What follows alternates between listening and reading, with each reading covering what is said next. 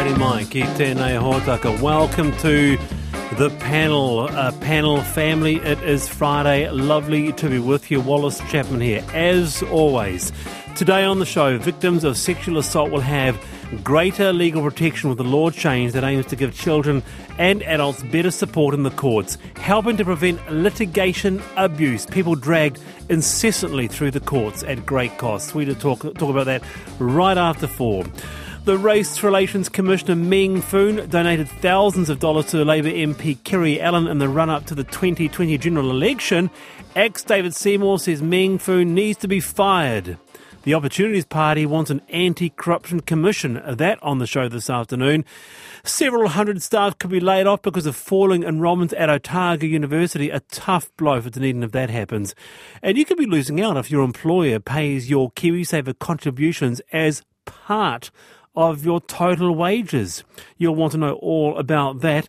And I want to see change, says Broadcasting Minister Willie Jackson, saying there are no sacred cows when it comes to change at TVNZ, even this show.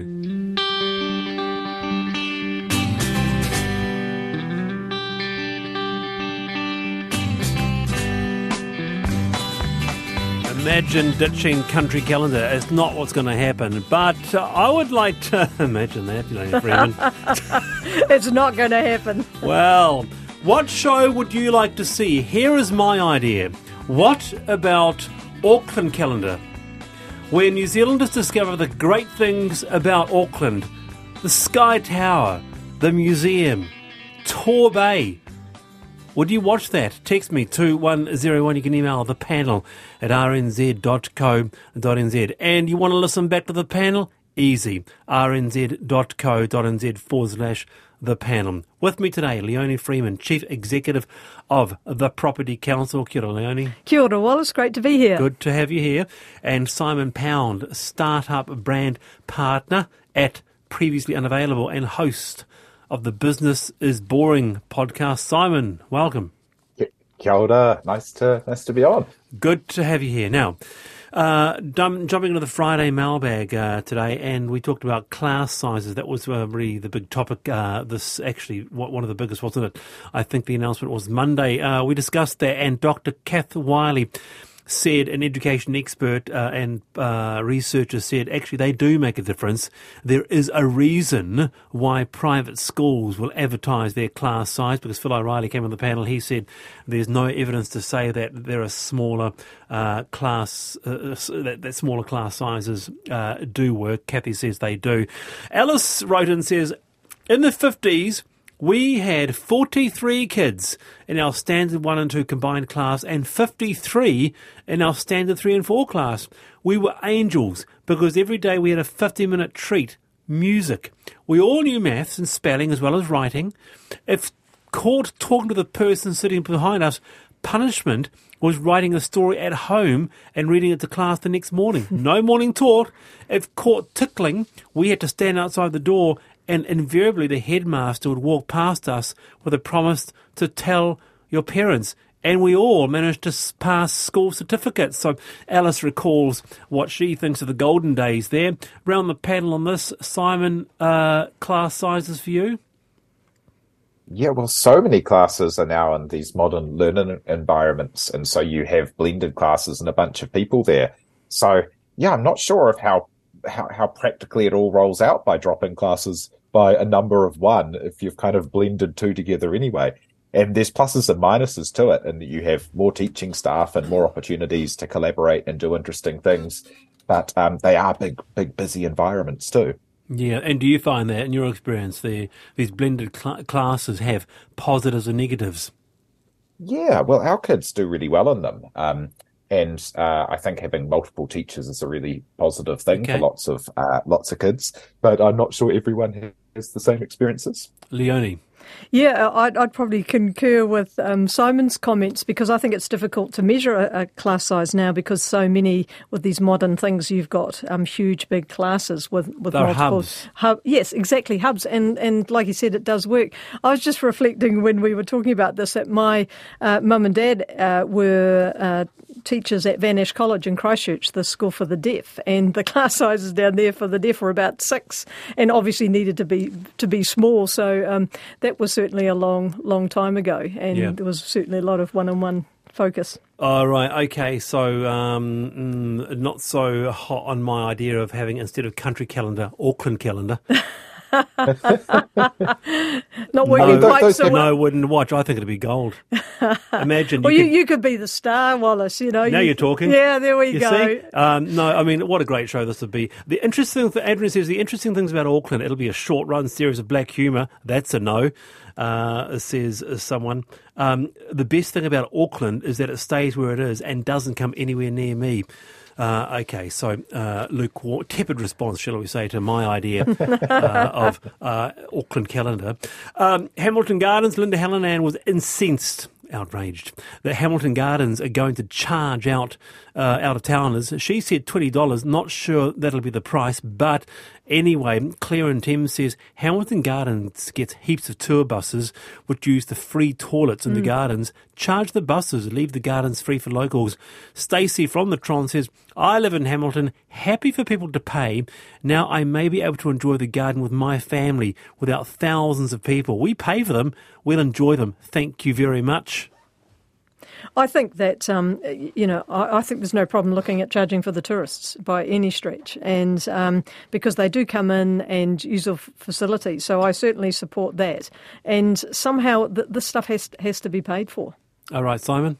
Yeah, they're just such a fantastic attraction. They are. And they're done on such an amazing scale. And if charging people who aren't locals, who haven't paid for it, as the Hamilton ratepayers have, means that they can keep delivering what they do and do more of it. I think it's fine. I mean, 20 sounds like quite a lot, but it's more interesting than a trip to the movies, I reckon. It's just such a great attraction. Okay, so go ahead, Hamilton, and charge. And some wonderful, great examples of customer service came through, because we talked about this on the bank of the bank satisfaction survey, and one thing smaller banks have is that they treat their customers well. You know all about this, Simon. You're a business's boring podcaster. Anyway, here's a couple of acknowledgements of great service. Wallace, massive shout out to all the caring call centre team at Meridian. It was very tough and stressful for a couple of COVID years. I would ring in and let them know I was struggling and would be delayed by a week or so in paying my bill. Was never a problem, always empathetic and understanding. They never charged late fees. I always made sure I'm on time paying now. Thank you, Meridian, for a grateful customer. I'll tell you what, due. Yes, absolutely, because the Meridian culture is something to be, is quite phenomenal. Yeah. And Roz says, I broke down in my camper van with a shredded tyre back on Saturday night at 8 p.m. between Levin and Folkestone. It was my last night on the road at the end of a 3,000-kilometre road trip. I called the AA as I had motorhome cover.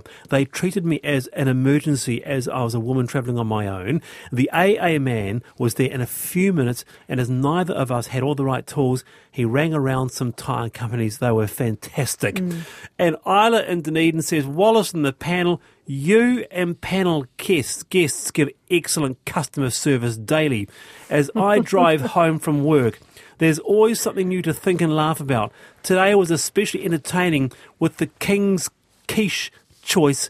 Panel member Alan McElroy had me laughing all the way home when he said if he was king, he would serve coq au vin.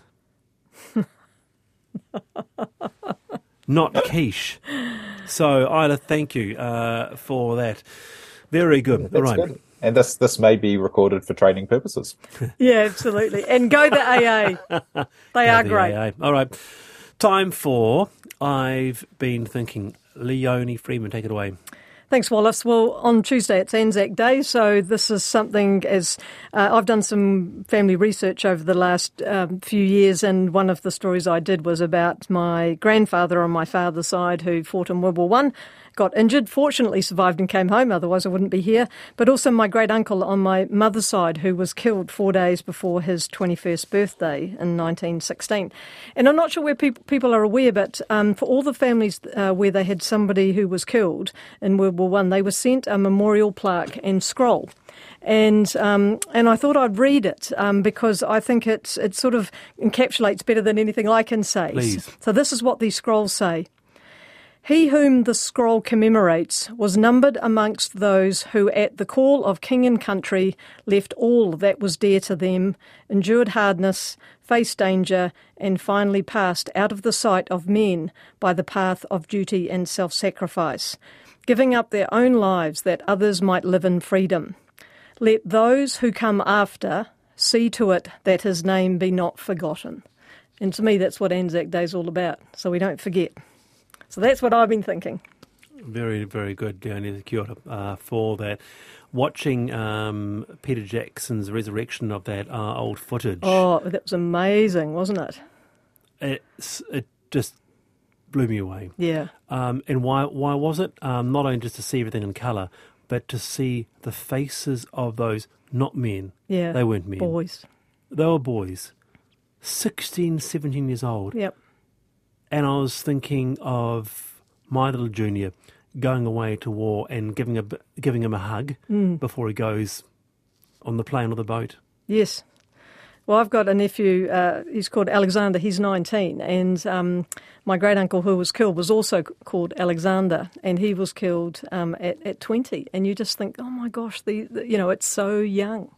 They went away. Very good. All right, Simon Pound, I've been thinking.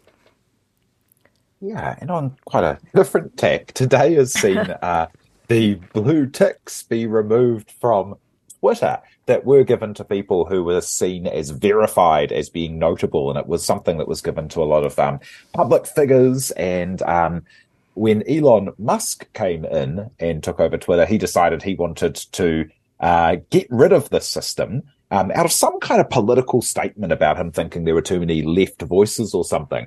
And the first time they tried it, it caused all kinds of disaster. Yeah. As you know, a very useful part of verification is that it's actually the person or the company. And so a lot of impersonation, a lot of difficulty arose. And this time, they've gone through and it's happened. And I think we're going to see waves and waves of trouble. I had a blue tick. I don't check Twitter that often. Do you have it up? Do I still have my blue tick? It'll be gone unless you're paying. And the remarkable thing is, so now you got to pay. Well, yeah, and Caitlin Moran, the great writer out of the UK, she had a really great column on this that I thought hit the nail on the head, saying that it's such a wild situation because he's asked all these people to pay what works out to about $100 a year to maintain a blue tick. But the kind of people they were given to were the kind of people that you couldn't pay to write for your site. So just an update, Simon. I don't have a blue tick.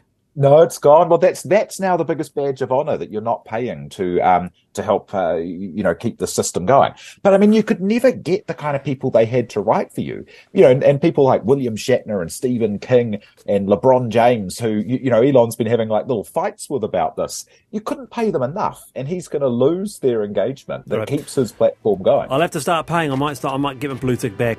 A crash on State Highway 1 blocking the left southbound lane adjacent to Dominion Road on-ramp. Please pass with care and expect delays. A lot to discuss on the panel Friday afternoon Power Ballad Friday with Leonie Freeman and Simon Pound. Stay with us till 5 p.m.